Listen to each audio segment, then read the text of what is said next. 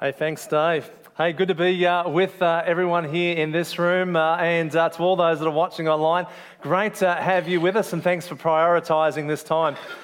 Tim, thanks for your word and your reminder to us. It's exciting to think that in the life of our church, we have upwards of, 8 different gatherings happening across the course of the weekend, which really is allowing 400 people to be gathering together as the church in different ways and different times in the life of this church. And so, as Tim was saying, hey, keep praying for us. Great opportunities abound in this season for us to be a church. I often keep saying, a divided world needs a united church.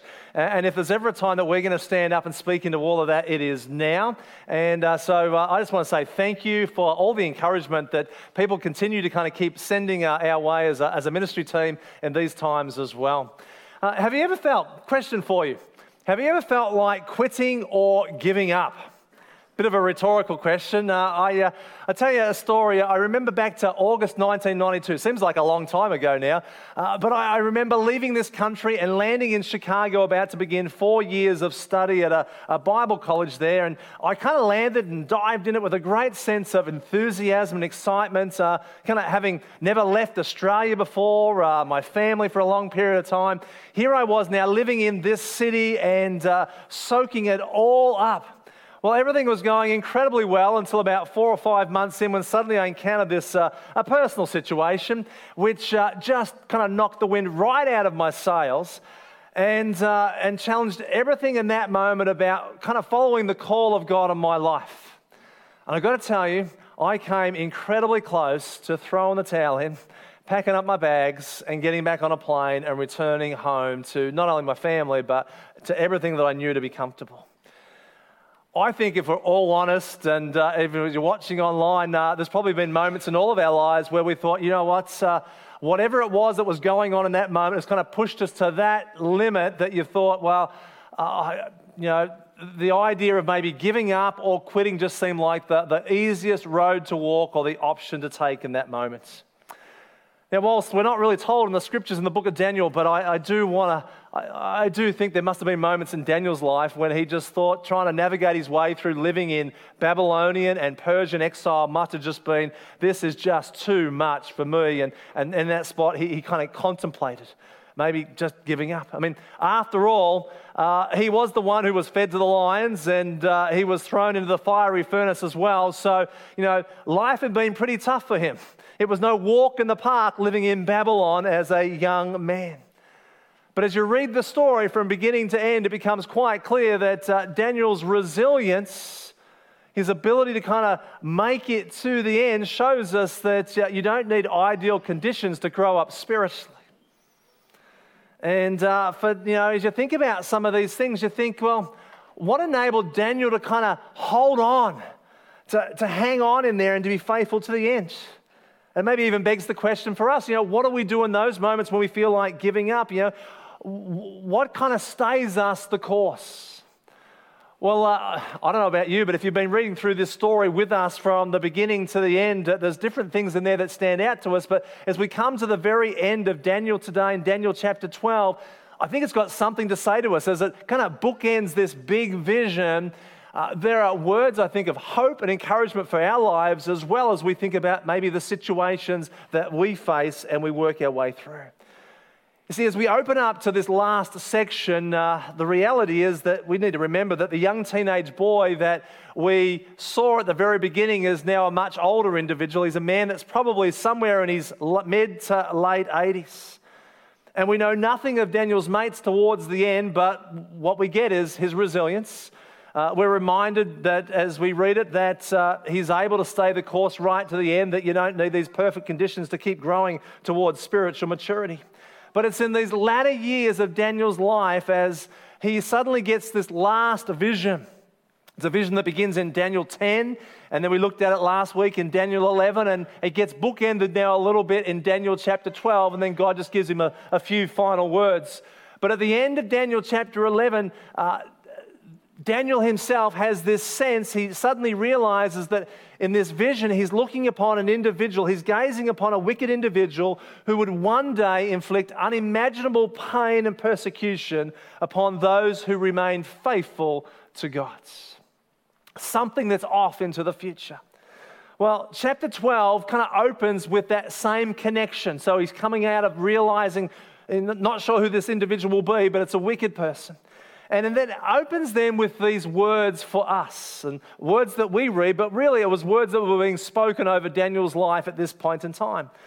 And we read this. We're told that at that time, meaning the Great Tribulation, at that time, Michael the archangel, who stands guard over your nation, will arise.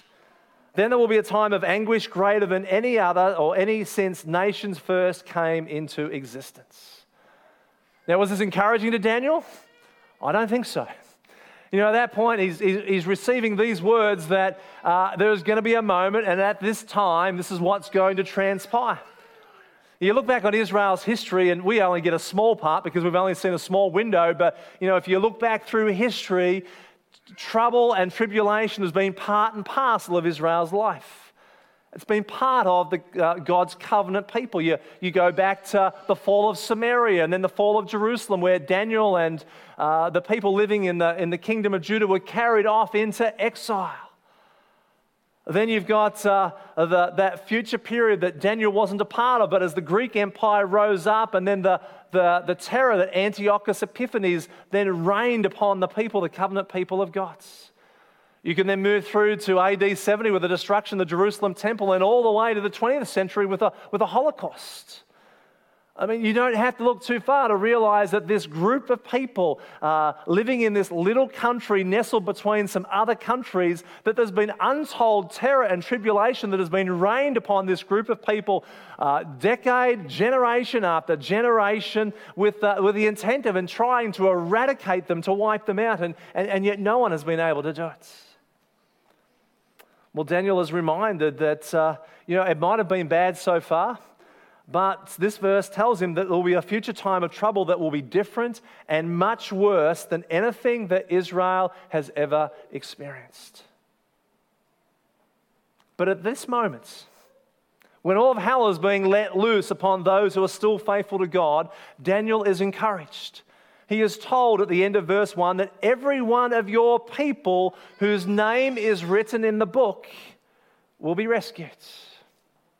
Now, what's this book that Daniel's being told about? Well, it's the same book that John speaks about in Revelation. In Revelation 20, verse 15, it says, "If anyone's name was not found written in the book of life, he was thrown into the lake of fire." See, in that moment, God's encouraging Daniel. He's promising Daniel that he would be true to his covenant promise. A promise that he'd given to Abraham all the way back at the beginning in the book of Genesis, words that said this: "I will confirm my covenant with you and your descendants after you from generation to generation." God says, this is the everlasting covenant. I will always be your God and the God of your descendants after you. So no matter what, no matter how terrible this might be, no matter how terrifying it might be for those people living in that time, God was reaffirming to Daniel his promise to always preserve his people. Now, on this future day, when this Antichrist is finally overthrown, Daniel is then told these words in verse 2. He said, many of those whose bodies lie dead and buried will rise up, some to everlasting life, and some to shame and everlasting disgrace. And those who are wise and have faithfully believed and continue to spread God's truth, although hounded, imprisoned, tortured, and even murdered, Daniel is told in verse 3 that these people will shine as bright as the sky, and those who lead many to righteousness will shine like the stars forever. For all of eternity. They will just go on. And then he is told these words in verse 4. He is told to seal up the book until the end of time, or till the time of the end, when many will rush here and there and knowledge will increase. Now, to seal up the book, well, it kind of implies that the words of this vision should be kept safely. This is the idea that the words of this vision should be kept safely until the time it was needed. It carries the idea of preserving this message so that future generations, people that would come long after Daniel, would not be ignorant of what is going to happen in history. And so every generation since that period of time have been privy to these words. It's as if it's always been God's intent that his people would have an opportunity to hear of what is still yet to come and not just God's covenant people. Now, when is this time of the end? Well, it's a good question, because I think it was obviously something that was on the mind of Daniel and also the mind of those that were with him on that day. We're told in this chapter that there was a man, there was a visitor that day on the edge of the Tigris River who calls out to this other individual, this other man who is hovering above the waters dressed in linen with these words. He says, "How long will it be until these shocking events are over?" It's the kind of question we would naturally ask, isn't it? We're inquisitive. We're like, well, hang on, I can't quite get my mind around that. How long will it be until these shocking events are over? And what we're told here is this man raised both of his hands towards heaven and then responded with these words, saying, "It will go on for a time, times, and a half a time." Now, if you've been reading this story, you'll have heard that phrase before. We've seen it in Daniel chapter 7 and Daniel chapter 9. What does it mean? Well, it speaks of a period that many biblical scholars will associate with that last part of the Great Tribulation. It refers to this period of history where the people of Israel will be seemingly completely crushed. But at that exact moment when it seems like all is lost, the Messiah, upon whom they've placed their trust, will return to rescue them. Now, you get the sense that Daniel is somewhat mystified by all of this, because he then goes on to say in verse 8, "How will all of this finally end, my lords?" It's a good question. And does Daniel get the answer that he wants? Well, no, he doesn't. This man who is clothed in linen, who is hovering above the water, says these words in verse 9, "Go now, Daniel, for what I have said is kept secret and sealed until the time of the ends." It's a bit dismissive, isn't it? Go now, Daniel, for what it's got that sense of being dismissive, but it's not really like that. What's being told to him is really these words, "Do not ask anything more. Leave this matter alone. Inquire no further about such things, for this matter is sealed until the end of time." In other words, all will be revealed at the proper time, Daniel, so you are to get on with your life. You are to go back to what you are meant to be doing, and which is, praying and serving and worshiping. You are just to get on with your life.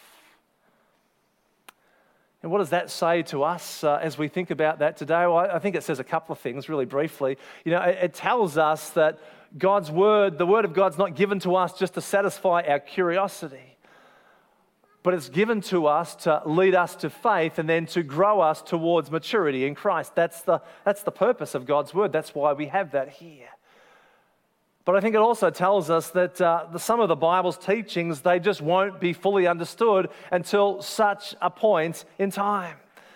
When Daniel looked out and he gazed upon this vision of this wicked individual that we now know to be Antiochus Epiphanes, we have the ability, we have the gift of hindsight. We're able to look back, and so it's clear to us. But he was also gazing upon a future individual that is still yet to arise. And at that time, it will become clearer to those people. Some parts of Scripture just won't be clear until those days in which they speak have dawned.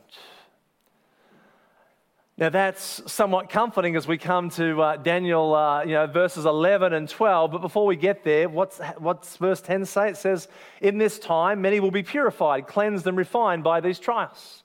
But the wicked will continue in their wickedness, and none of them will understand. Only those who are wise will know what it means." You see, in those days, we're told that the wicked, they'll become even more wicked. Seems like we're kind of living in those times right now, doesn't it? As we watch what's kind of happening around us. But at the same time, in those days, there will be many people who are purified and refined by such trials. In other words, in that moment, God's people will be becoming more and more fired up about Jesus. there will be a period of time in history where people are so excited about Christ and there's lives are being changed, but yet at the same time there will be this unparalleled time of wickedness that is growing together. See, it tells me that in that moment, this period of time, that this place of middle ground will begin to disappear. I don't know if you've ever had this experience, but if you've ever gone sailing and you've stepped onto a dock and the boat's been beside the dock and you've got maybe 1 foot on the dock and you've got 1 foot on the boats, and you know that little bit of drift that you get as the boat begins to kind of move away from the dock? Well, in that moment, you've got one of two choices, don't you? You're either going to step back onto the dock or you're going to step onto the boat, because if you choose to stay like that and the boat begins to drift further and further away, you'll end up in the water. Well, in those days, it will be a little bit like that experience. You won't be able to sit in the middle grounds. You're going to have to, the people in that moment are going to have to make a choice. They're either going to have to choose Jesus or the things of the world. There won't be a place in which they can stand. See, many will be purified, cleansed, and refined by these trials, but the wicked will continue in their wickedness. A choice will have to be made. Verses 11 and 12, then Daniel is like, it's as if God suddenly says, you know what, I'm going to give to him an answer. He's inquisitive. He really wants to know what this is going to look like. And God says through this visitor that's hovering above the water, some sense of when this will happen. It says, verse 11, from the time the daily sacrifices stopped, and the sacrilegious object that causes desecration is set up to be worshipped. In that sense, it's set up in the temple there to be worshipped. There will be 1,290 days. And blessed are those who wait and remain until the end of the 1,335 days. Daniel is told that there will be a period of time, 1,290 days, and then blessed are those who wait for 45 more days to 1,335 days. Now, you're all sitting here and you're watching online, you're thinking, well, what does that mean? Well, you ready? I don't know. I really can't tell you quite what that means, but what I can tell you is that it will make absolute sense to those that are living in those days. See, God's covenant people who are still alive, to those who have come to faith in Christ that have been living in those times, when they suddenly see that the daily sacrifice is stopped and this sacrilegious object is set up to be worshipped in the temple, at that moment, suddenly their minds are going to be drawn back to the Scriptures. And they're going to know, hang on, there is a marking point right here. There's going to be 1,290 days that are going to now transpire from this moment to when this finishes, until the end of this period of time. Is that going to be an encouragement to those people? Absolutely. You see, in that moment when they feel like giving in or quitting because things are just getting harder and harder and harder, those that are living, they're going to have the Word of God. They're going to have this marking point, and they're going to look to one another and they're going to say, hey, hang on. Remember, we were told it was just 1,290 days. As they move towards the end and things are just getting more and more challenging, they're saying to one another, hey, brother, sister, it's just 60 more days.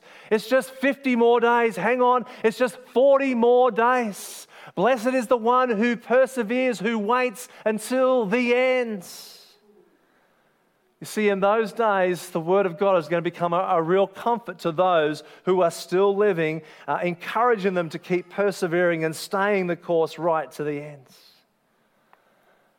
And then it all finishes.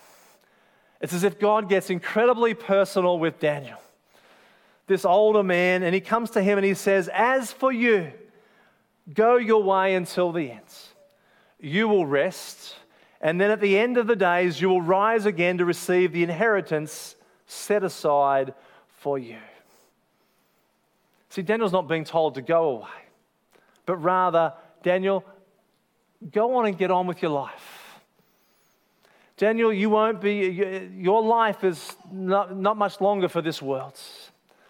But go away and get on with your life and remain focused right to the end.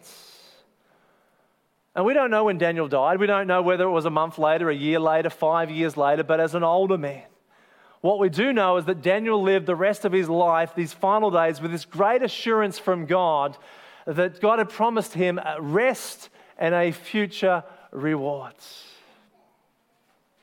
So what do we do with all of this? What do we do with this part of Daniel? Well, much of what's written in this is really quite cryptic and difficult to understand. I also think it's full of hope and encouragement for difficult times. Daniel was being told by God, you know what, there's hope and encouragement, but these days are going to get more difficult, but hang on with hope because of what's being shared. So how does it help you and I to keep on going when we feel like quitting or giving up? And what does it say to those of us, what does it say about holding on to our faith in Christ in those difficult seasons of life? Well, I want to share maybe just two things that I've been thinking about this past week that I want to land with, I want to share with us today that I think speak words of hope and encouragement for us as we kind of finish and wrap up this series. And here's the first thing. You see, I want to remind us that we ought not to be surprised by any trouble that comes our way as we faithfully follow Jesus. That's the reality. You see, just as Daniel discovered for his own life, we too could expect tough times in our own lives. That is the reality. I mean, Jesus spoke these words over his own disciples. We know that in the Gospel of John, on the night that Christ was betrayed, he'd spent some time with his disciples in the upper room. They'd shared the Passover meal together. Then they had left there and they began to make their way to the Garden of Gethsemane. And it was in this garden that Jesus began to share with them, to speak some final words over their lives in terms of kind of preparing them and equipping them for what was to come. And in John chapter 16, verse 33, he says, I have told you these things so that in me you might have peace. And then he says this, in this world you will have trouble. Out of the mouth of Jesus.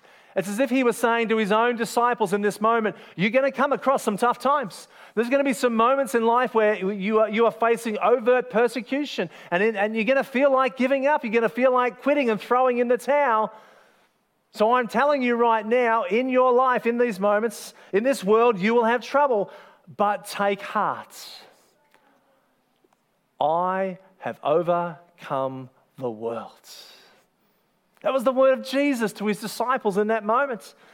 You see, we should not be surprised at all by any troubles that come our way because the scriptures also tell us in Luke chapter 10 that we have an enemy who seeks to steal, kill, and destroy. Our enemy is Satan. And he will do whatever he possibly can to bring trouble into our life that might just trip us up or stop us from following Jesus or just say, you know what, this is all too hard, I'm throwing in the towel. And in that moment, we ought not to be afraid or concerned or anxious. The words of Christ should just come ringing in our ears. You know, in this world you'll have trouble. But take heart, I have overcome the world. You see, that tells us that we're on the winning side. We win. You know, even if, we don't see or we're not around when Christ returns, the reality is that you and I, if we are faithful followers of Jesus, we're on the winning side. And that is worthy of an amen today. So if you're sitting here today or you're watching online and you're thinking, gee, life is really hard for me right now, you remind yourself, I'm on the winning side. You're thinking, gee, this trouble that just seems to be coming my way, well, I remind us to say, you know what? Yeah, we know that tough times are going to come our way. And the reality is there will be moments in our lives where we feel like giving up. And if I'm honest with you, there's been those moments in my life because I'm just like you are as well too. And the last 3 or 4 months have probably been some of the toughest challenges of my life in ministry. And I don't share that today just to kind of grab your pity. It's just kind of a statement of fact. But there's been some moments in the past 3 months where I've actually thought, you know what, do I have what it takes to really continue to keep leading in this space?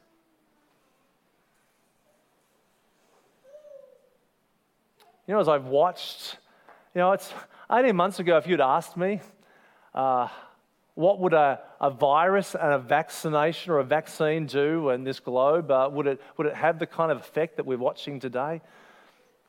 I would never have imagined what we're dealing with.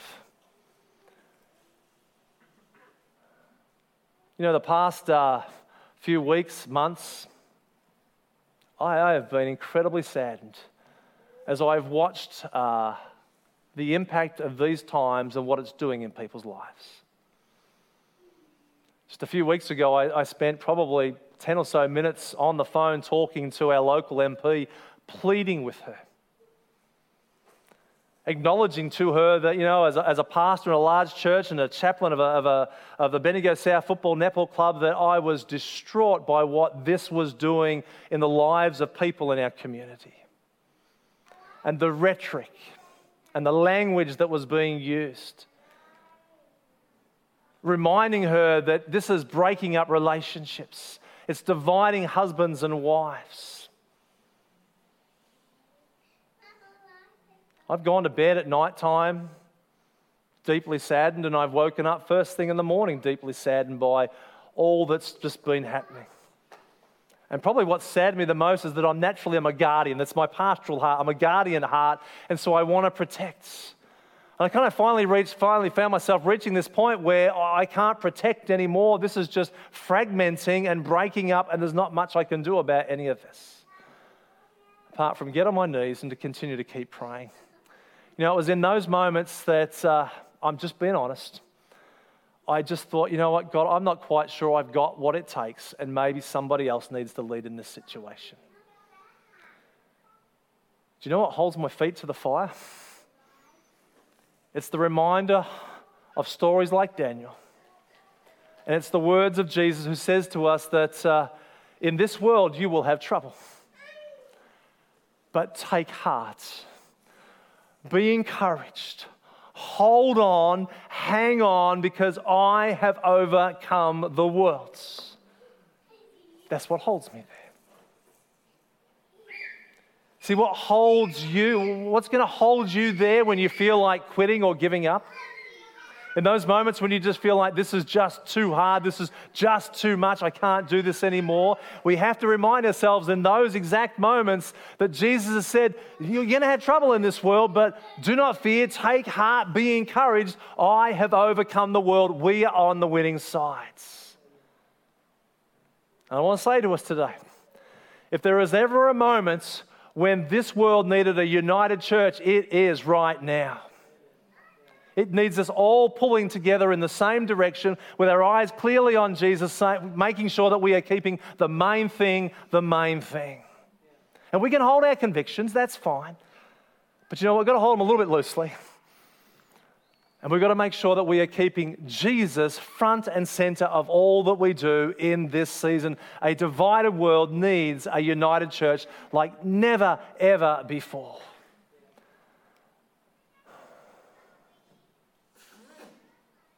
We should not be surprised by trouble. But when trouble comes our way, we hold on to the fact that we are on the winning side. Friends, we're going to win. Jesus, He wins. If God is for us, who can be against us? We keep plowing ahead, reminding ourselves we're on the winning side. That's the first thing. Here's the second thing.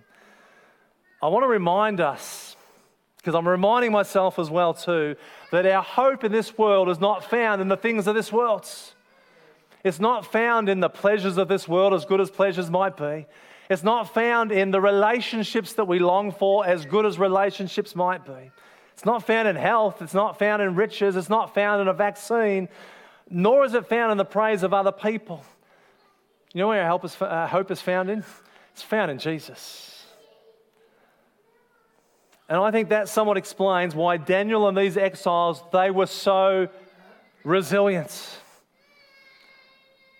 70 years after being taken into captivity, we know that they returned back to Judah, back to Jerusalem, and they re-established and reforged their life there and began to settle down and grow again there. But that didn't mean that their hard times were done with. But what enabled them to see through that period of time? Well, for me, that they got through, overt indoctrination, great temptation, and the thought of this unparalleled time of evil. They got through all of that because they knew that the joys and the pleasures of that world were incomparable with the coming joy of all that God had promised to them. And so they held on with hope. So I want to say, what are we holding on to with hope for today? I love relationships. But relationships, well, they can be fickle at times. They will come and go. It's nice to have, some cash in the bank and to have some sense of, what you're going to do with that. But our hope is not going to be in any of that. We all know that our hope is not going to be in a vaccine as well too. What is our hope? Well, one day we're going to stand in the presence of Jesus. And we're going to find in that moment that the everlasting reward of joy, of peace and hope, it far surpasses any sacrifice, any suffering or any trouble that you and I might encounter in this world.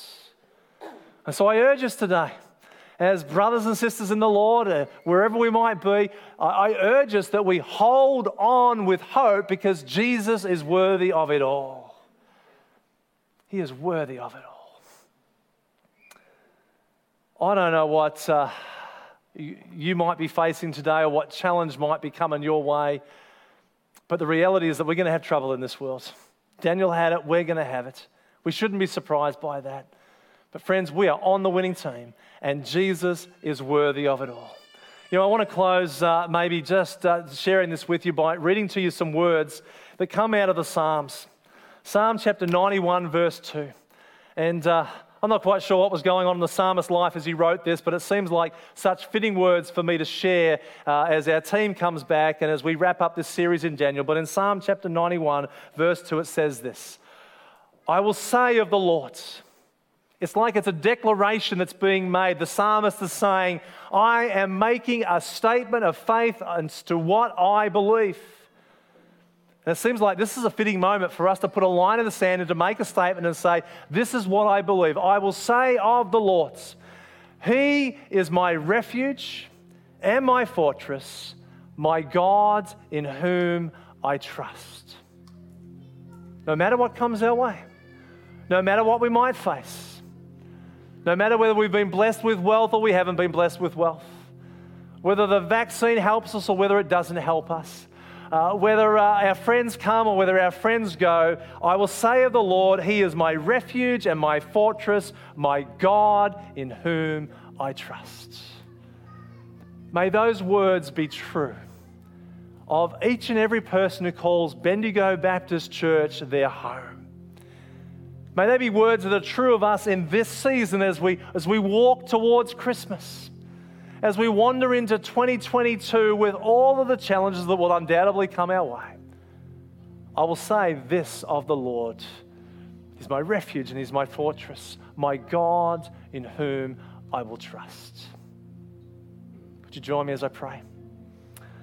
Father, I want to pray for my brothers and sisters here in this room and those that are watching online right now.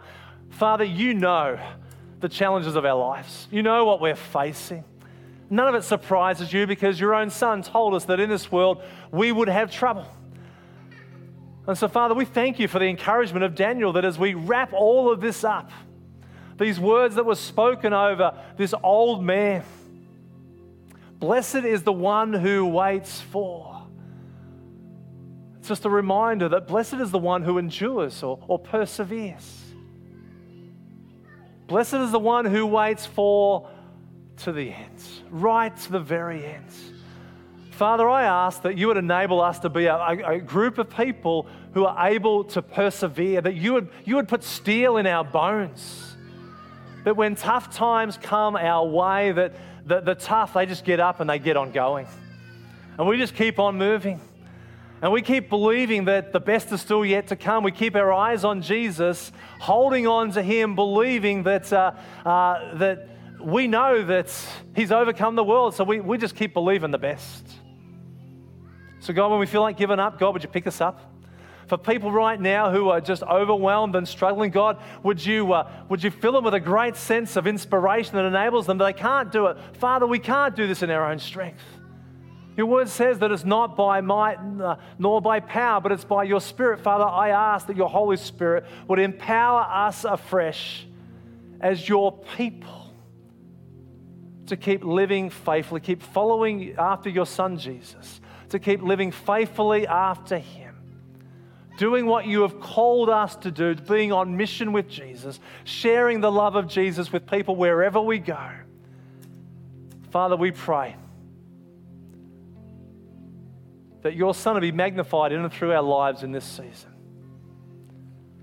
And that you would continue to use Bendigo Baptist Church to be a light that shines brightly in this community.